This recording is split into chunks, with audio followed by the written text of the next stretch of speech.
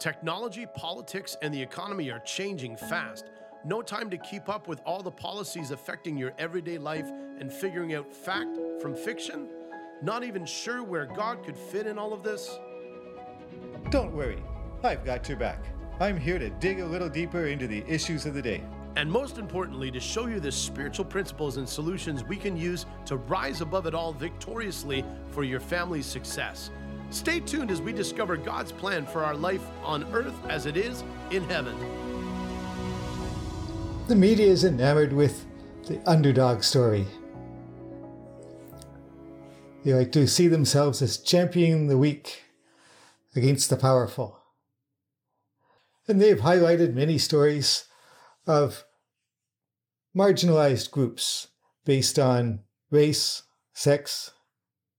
But really, who now are the marginalized or the underdogs? And who are mainstream media actually promoting now? The Alberta Premier Danielle Smith shared the stage at an event with invited guests Jordan Peterson, Conrad Black, and Tucker Carlson. And it was fascinating to see how the media introduced these people. They acted as if this was a Yankee invasion of revolutionaries coming to take away our country. Normally, when someone is introduced, you highlight the best parts of their life, the highlights of their career. You point out their achievements. But in the coverage of this event, the way the media described these people was not quite like that. In fact, they were described as men who had served jail time and gotten fired. They could have been described as successful businessmen who got knighted by the Queen of England, wrote a book that sold 11 million copies, or started his own news site and in minutes got millions of followers. Mainstream media didn't bother to report what these people said in their keynote addresses. It seemed like their mere presence was abhorrent to them and couldn't be tolerated or even reported on. For those of you who didn't get to hear it, I'll give a brief summary of what Tucker Carlson said in his speech. As an outsider looking in, someone who cares about the country, he wanted to share with Canadians how he saw things. And how he sees things is, your government is out to kill you.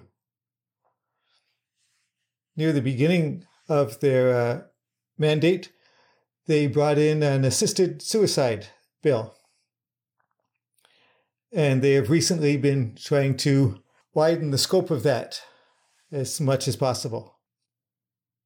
And at the other end of the spectrum, they are looking to have fewer citizens born by having a very pro-abortion stance. In fact, you cannot run as a member of parliament for the Liberal Party federally if you're not pro-choice. And for those average Canadians that they cannot kill off, they want to water down the influence of these people and their ideas by overwhelming the immigration system. And on top of that, if any teens can be confused about which gender they are offering to sterilize them by performing gender-affirming surgeries.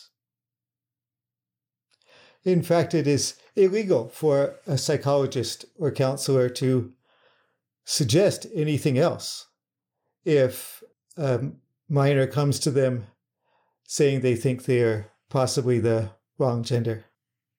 So, if average Canadians are able to pass on their views to the next generation, these poor, unfortunate people would not be able to create a next generation to pass them on to.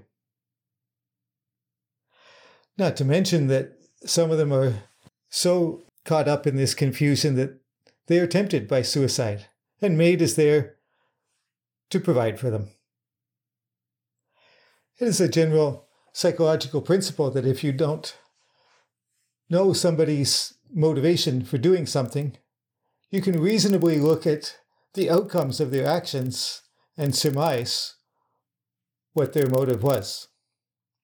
And this is the outcome of this government's policy. So think what you will of Tucker Carlson. He gave us some food for thought, not only for Canadians, but people across the Western world who are facing these kinds of government policies. People of God are called to be awake, not asleep, and to use spiritual discernment. We can use it in the natural, psychological principles, but also listening to Holy Spirit, particularly in this season of preparation that 2024 seems to be, preparing us for whatever is to come in the coming couple of years. The key to discernment is not paying attention to what government says, but the outcome of their actions. And for the mainstream media, if they characterize these three men that were on stage with the Alberta Premier as some sort of reprobate failures, as opposed to leading thinkers in the opposition to the dominant left narrative, that gives you a good idea of what their bias is and what they're trying to sell you. These men have certainly taken their hits in their speaking out against very powerful influences in our countries. Paid the price for it willingly because they see the need for all of us. And repeating lies just makes us weaker. We need to ask ourselves, why are the media trying to discredit them? If they are, he probably has some misinformation that's important for us to hear. And we can discern for ourselves how important it is and what we need to do with it. I believe the Lord is calling us to clothe ourselves in righteousness, not judgment, in preparation for the challenges to come. If you are presenting your body as a living sacrifice and allowing Holy Spirit to transform your mind, congratulations. You are integrating your spirit, mind, and body, strengthening yourself to overcome evil with good. Please leave a rating for the show and hit subscribe to be notified of new fascinating topics I'll be discussing next, on earth as it is in heaven. Until next time, may God bless you and make you a blessing to those around you.